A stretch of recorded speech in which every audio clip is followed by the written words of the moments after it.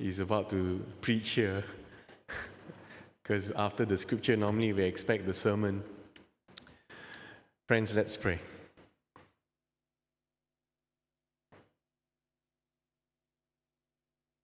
Father in heaven, we want to give you thanks for the faithfulness, Lord, of members who give out of the kindness and the generosity of their heart. And above all, Lord, that they give in order that your work would go forth. And they give not only of their finances, Lord, but they give of their time, their talents, and their treasures, Lord.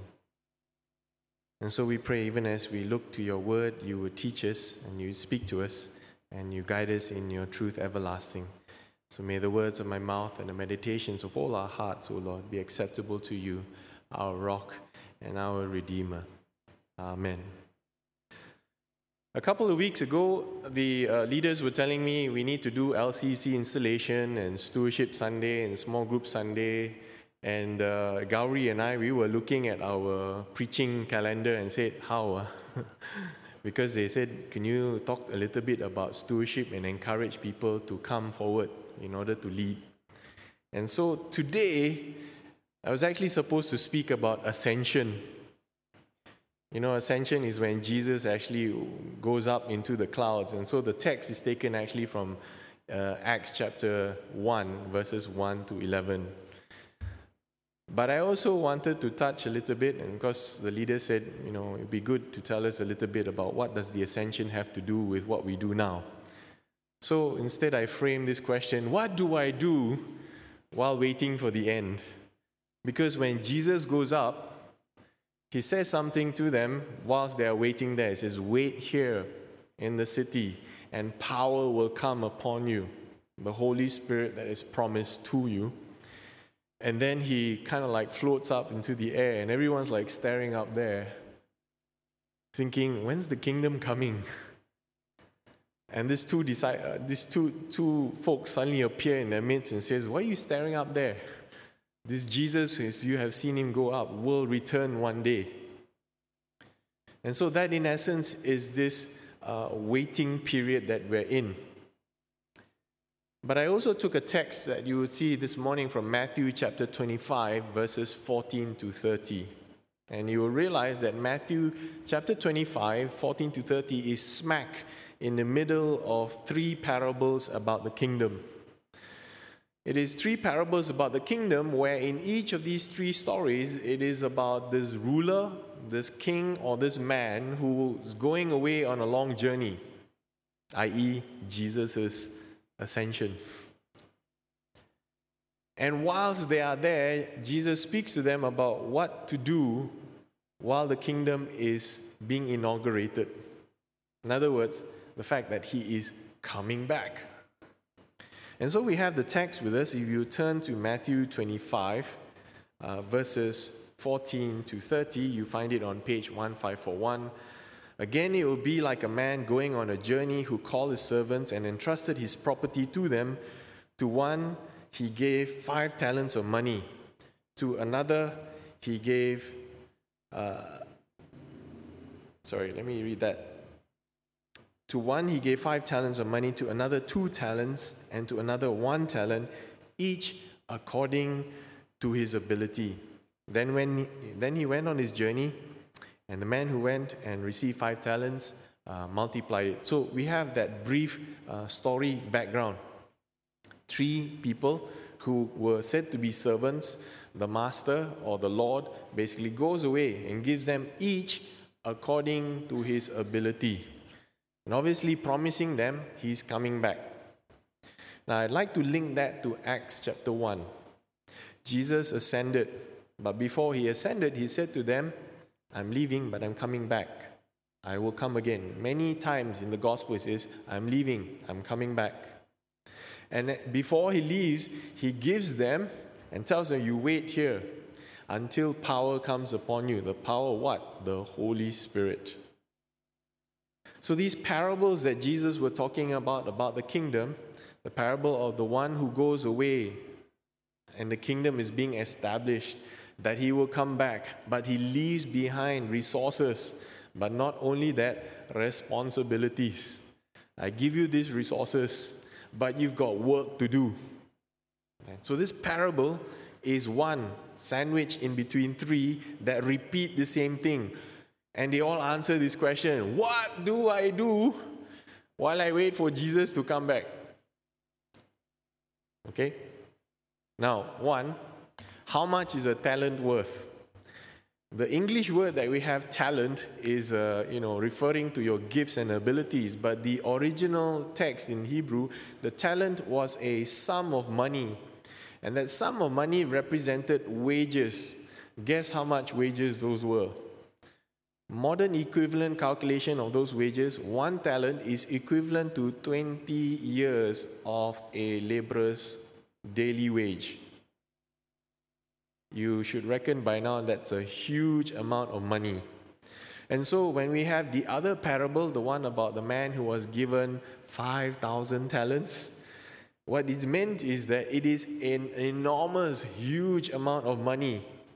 Just to give you an idea, the overall sum, tax, GDP, you would call it ancient Greek GDP, how much the nation of Israel, Palestine, who was under the Roman Empire, had to pay yearly to Caesar was 80 talents. 80 talents, right? So it gives you an idea of the scale. Now, this parable is about money.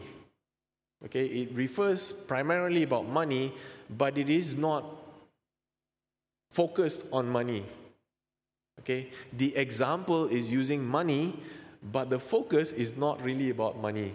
Because in any parable, the purpose of the parable is given right at the end. It ends the stress of the parable.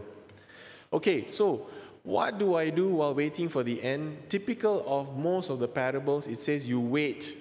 You wait patiently and you wait for a long time. However, it's slightly different in the sense that it goes and says a few other things. While you're waiting and while you're watching for Jesus to come back, because we have the parable of the virgins, for example. The virgins, the bridesmaids are all just waiting, ready, watching. And when Jesus comes again, everybody quickly goes and they've been prepared all this while. So preparedness, watching, watchfulness, but this particular parable has something additional, and it is this element of working while you're waiting. What we're supposed to do. Now, so summary of the story, master goes away. He leaves his servants with responsibilities. For those of you who might be falling asleep, you might want to look at the bulletin. There's a sermon outline, SOAP, fill in the blanks. A dear friend just now said, Pastor, ever since you came, every time I must bring pen to fill in the blanks. So, a master goes away. So he actually, kind of like leaves. So we know Jesus is physically away, but spiritually present with us through the power of the Spirit of Jesus. And he leaves them with responsibilities and resources until he returns. The wait is long. Now, verse 19 basically says, after a long time. It is a long wait, but it is not a passive wait. Why? Because these people who are given these talents, this innumerable treasure, are told to go and multiply it and bring back this multiplication here. Then, the question of this parable is, who will be ready? And whether they will get on with the work and make the most of the opportunities that are presented. And so we have example 1, the guy with the 5 talents. Example 2, the guy with the 2 talents. And the last one with 1 talent, who is given all this according to their ability. So let me very clearly say this. They were given these talents according to their ability. But although the original responsibility, the scale of the original responsibility, one was given 5 talents. The second one had a different scale, 2 talents, and the last one had 1 talent. The first 2 guys who had the 5 and the 2 talents multiplied it. And when they were multiplied, the story of the parable doesn't say to the guy who has 5 talents, oh, you are greater. No. In verse 21 and 23, the same response is given. Okay? the commendation is the same for the first two servants. You see 21 and 23 repeated. His master replied them, "Well done, good and faithful servant. You have been faithful with a few things.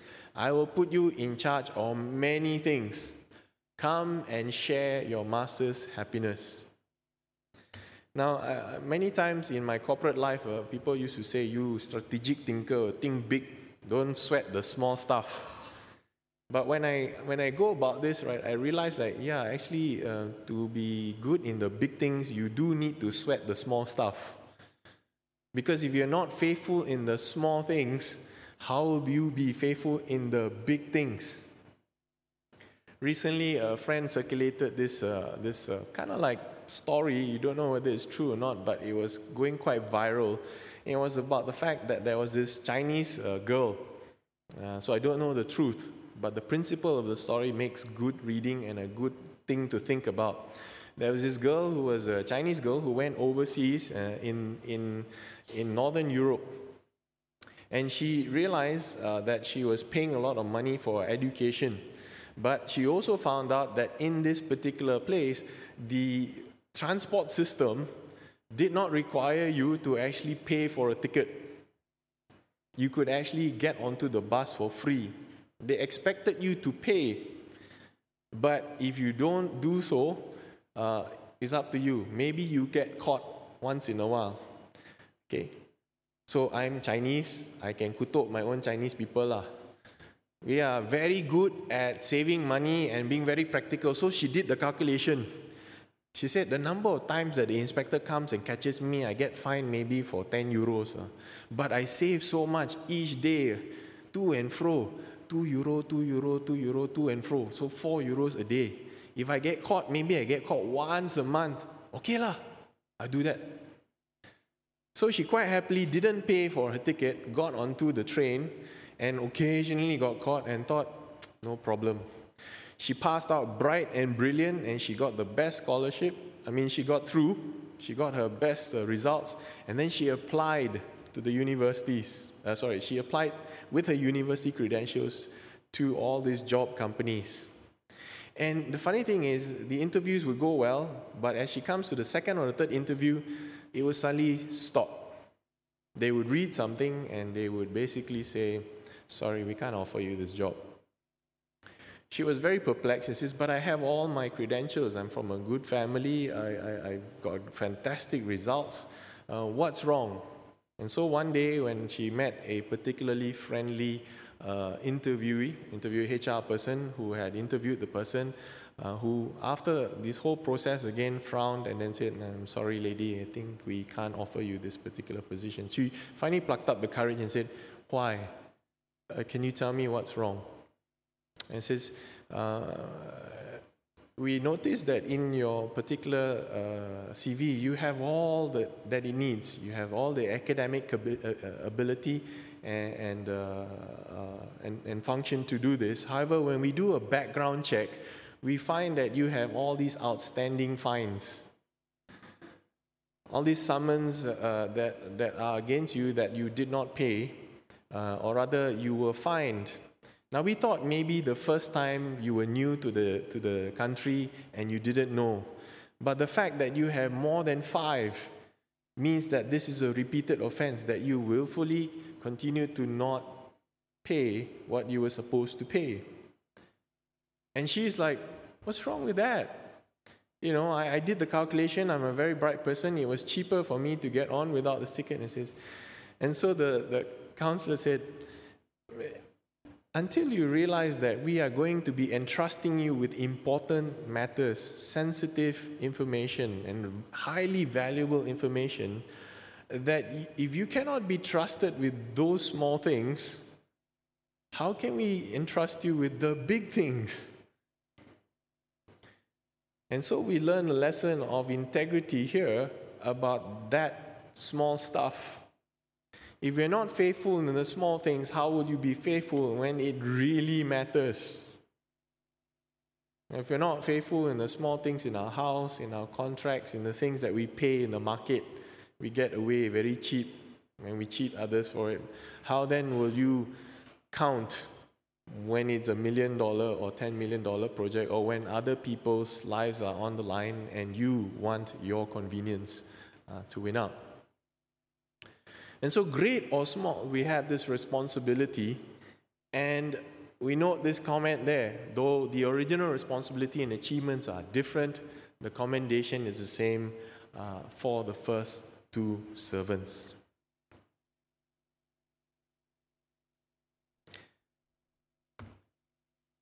What about the third person?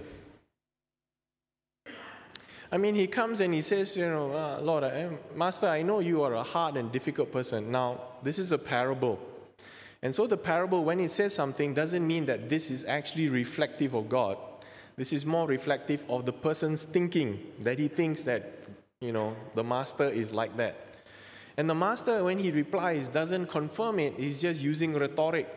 He says, if you thought that I was an evil and malicious and calculative thing, you could still have put it into an interest-earning deposit somewhere, and I would still get something.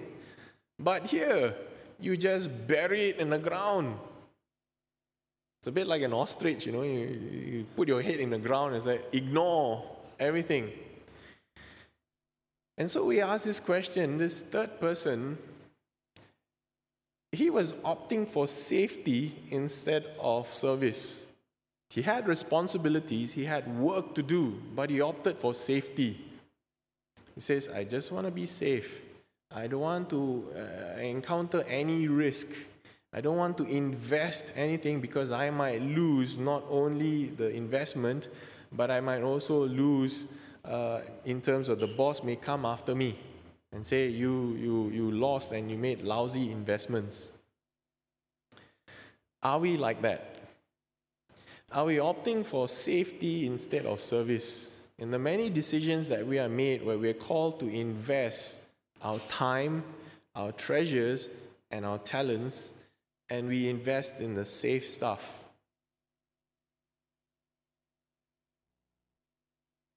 The third person is said to be in hoping to avoid doing anything wrong.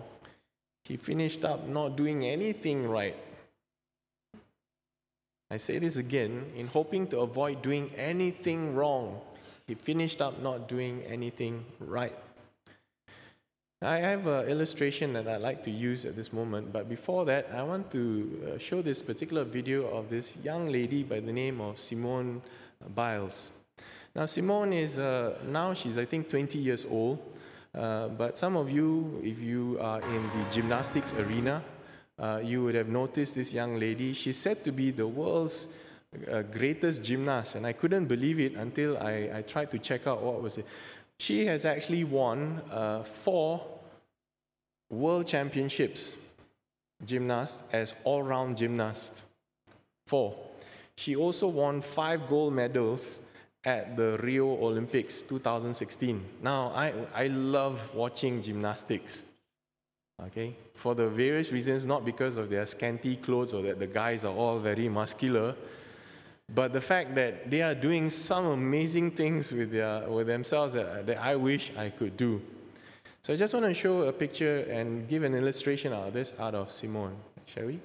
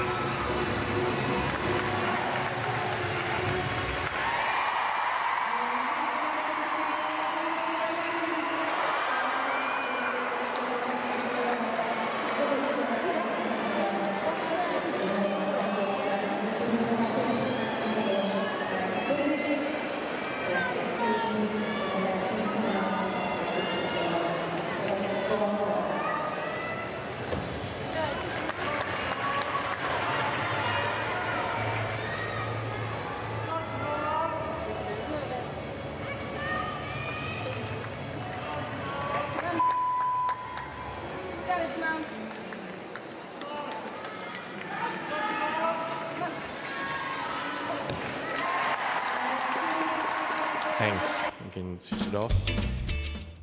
Now, I don't know if you noticed, somewhere in the 50th second, that routine is about 1 minute and 40 seconds. In the 50th second, she kind of almost falls off, but manages to regain her step. When they interviewed her later, they asked, hey, what happened there? Do you know that when they do all these events, there are all these other events that are happening at the same time? And if you watch it again, you'll notice that at the moment that she's about to run up and do that thing, the crowd claps because the British floor exercise girl had just completed, and they were all clapping really loud. And in that moment of instance of time, she suddenly lost the concentration, almost fell off. And the judges who said it was more amazing watching her not fall than that 1 minute 40 seconds where she does it. Now, I had other clips that I saw where she did this phenomenally and fantastically. But she is at the top of her class. Simone is a young girl who, in a way, went through a lot of difficulties in her young life. She was actually fostered because her mother was an alcoholic and drug addict and could not take care of her. And nobody really wanted hold of her, and her grandmother had to take care of her. Her grandmother is said to be a very prayerful woman who struggled with this because she didn't want to be tied down. She wanted to travel and see the world. But then she took on this role. And this Simone is the product of that. Now, I want to contrast Simone Biles with this other person, Ron Wannabe. That person happens to be me, the Ron Wannabe. So I have brought I brought my own.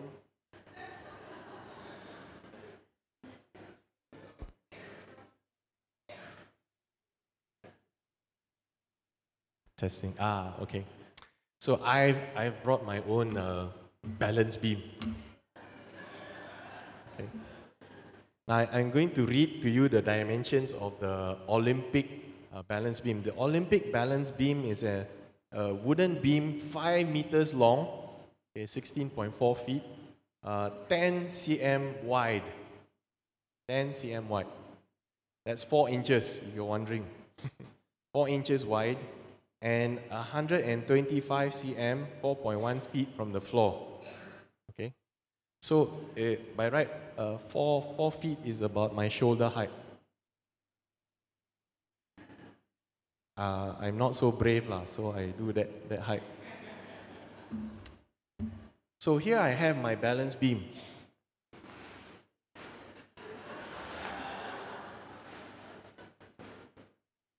It's about 1 foot wide and 2 feet tall.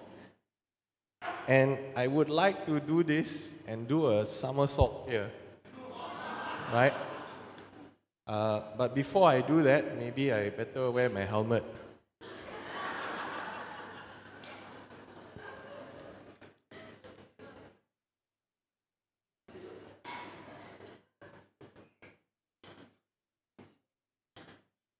Must have safety, ma. So I got my helmet, but I got this thing maybe as a bit of cushioning, in case when I do this stunt, you have a half-baked pastor who will have 1 broken leg. So if I fall, you'll catch me.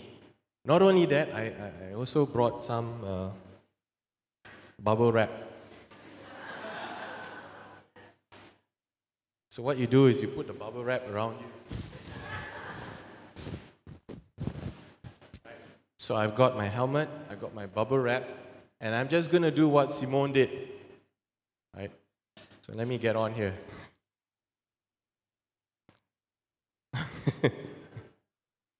Okay, what did she do? She went forward.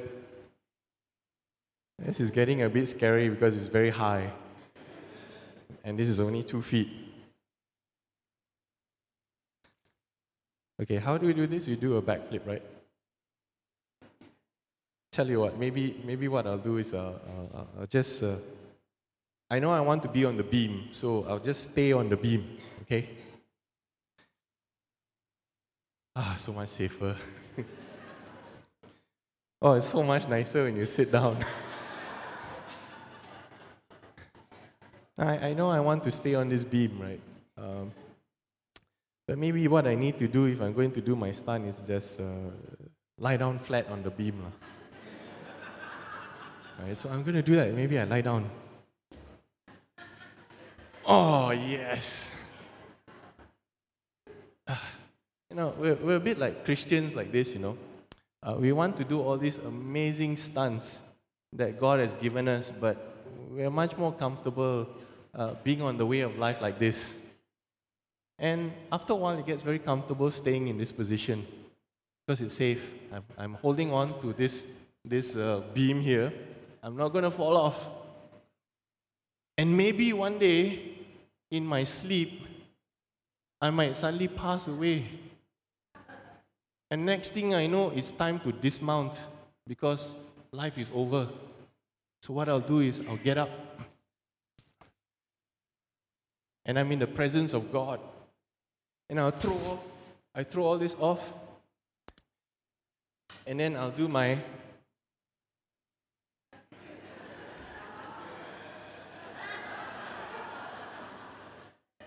And God, what do you think God's going to do? God's going to like, wow, that was amazing. You lived such a safe life. You made it. You made it. You lived such a safe life. There were no somersaults. There were no backflips. There were no triple whatever. But you made it. And you're now in heaven here, and you're in this thing. And do you think God's going to say, well done, good and faithful servant. You've been faithful in the small things. And now enter into your master's happiness.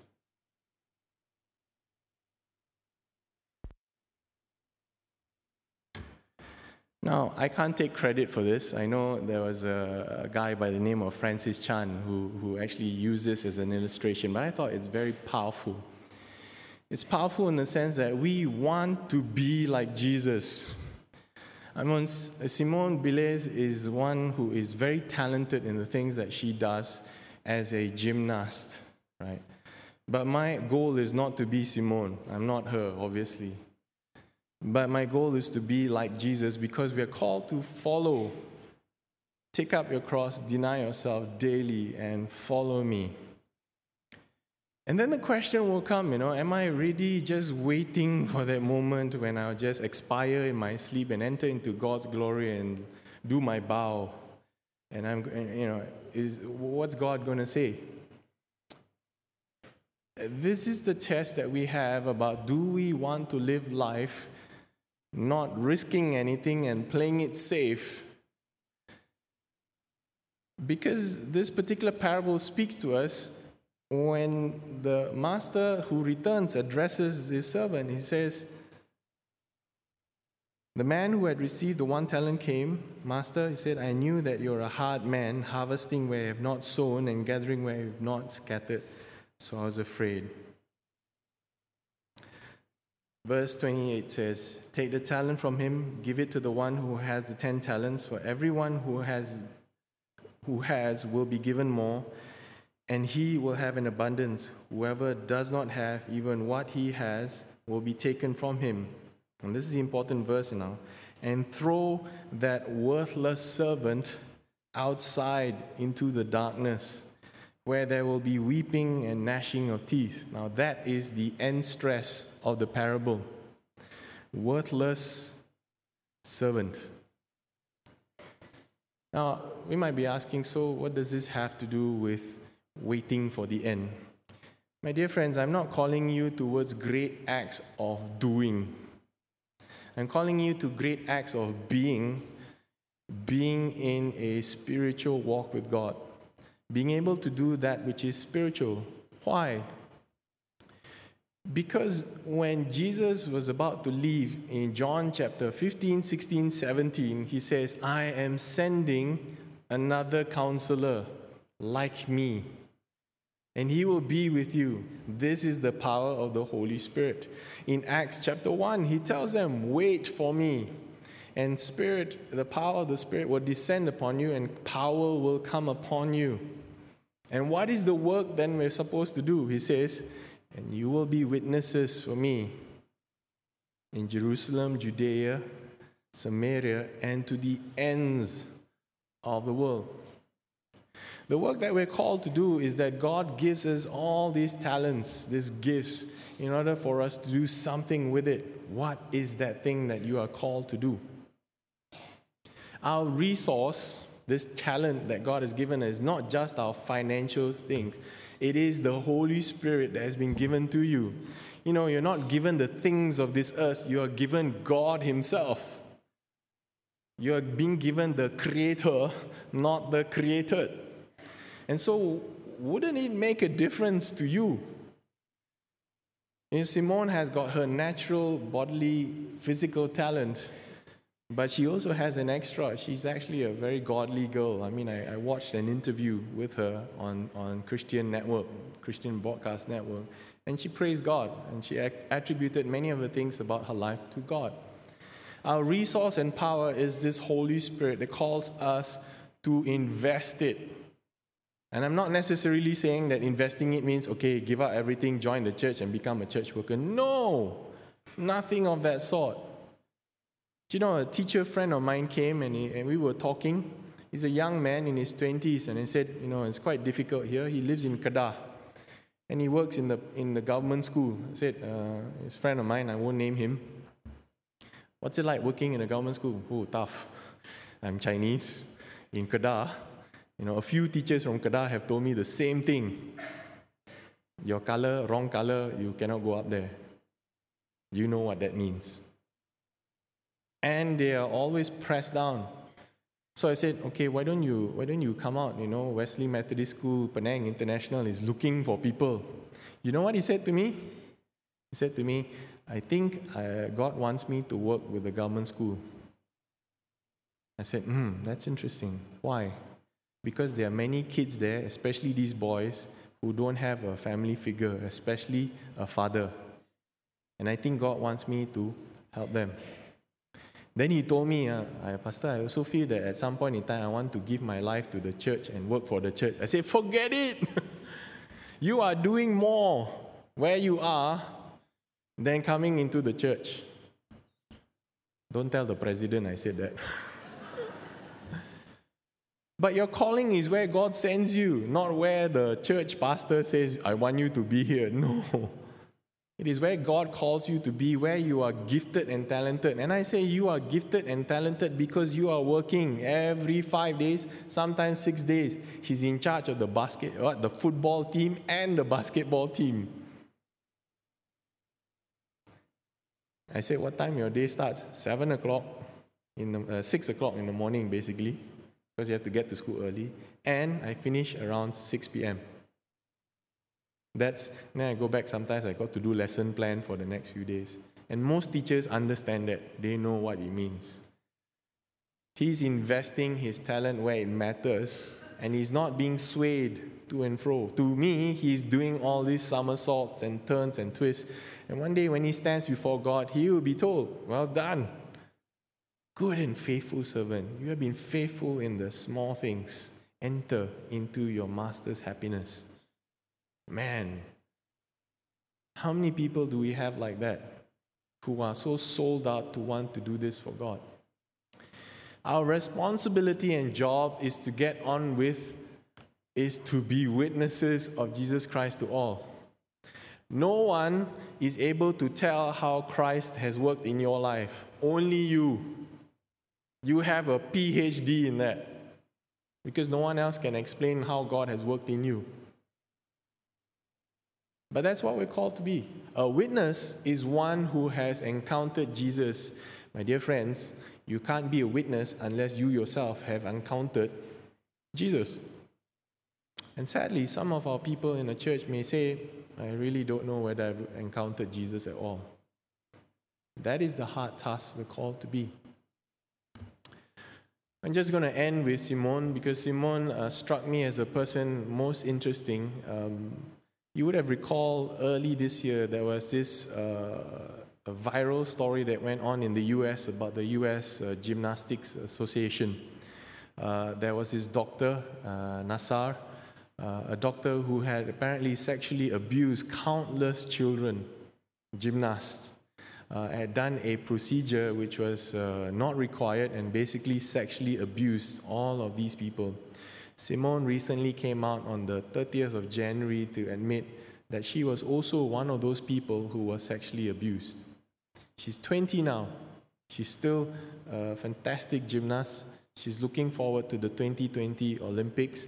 But she says this thing in an interview, and I'd encourage you, friends, if you'd like to encourage your boys and your girls, you can find it on www.1cbn.com, Olympic gymnast Simone Biles' Faith and Courage.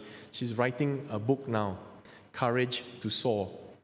So you just do a search on her, but she makes this comment about her father, who is also another man who pointed her to God, and her grandmother who adopted her and pointed her to God as well. It says, I think God gives every individual something special, and mine was talent, gymnastic talent. So to never take it for granted, which my dad always told me, don't waste God's gift He gave you, because it's a once-in-a-lifetime opportunity. You have this once in a lifetime to invest what God has given to you, this Holy Spirit, and your entire life, how He has helped you for it. So give that some thought and think it all. Give it your all wholeheartedly. Invest it, because that's what the first two did. All that they were given, they invested all of it. They didn't hold it back. Now, again, friends, I don't want to get misconstrued that you are supposed to put in all your bank account into the church. Nothing of that sort. We are called each in our own way to give of our time, our treasures, and our talents. That's the covenant we gave when we became members of our church. And you trust me, we are challenging our leadership. Hey, you got 1-point-something million income yearly, but you also have many buildings, you have fixed deposits and surpluses from the past 60 years. That's a huge responsibility. And I don't want to be like that guy just now, that wannabe, with a helmet and the bubble wrap around him. I've done it. We need to be amazing in how God calls us to live. My friends, let us pray.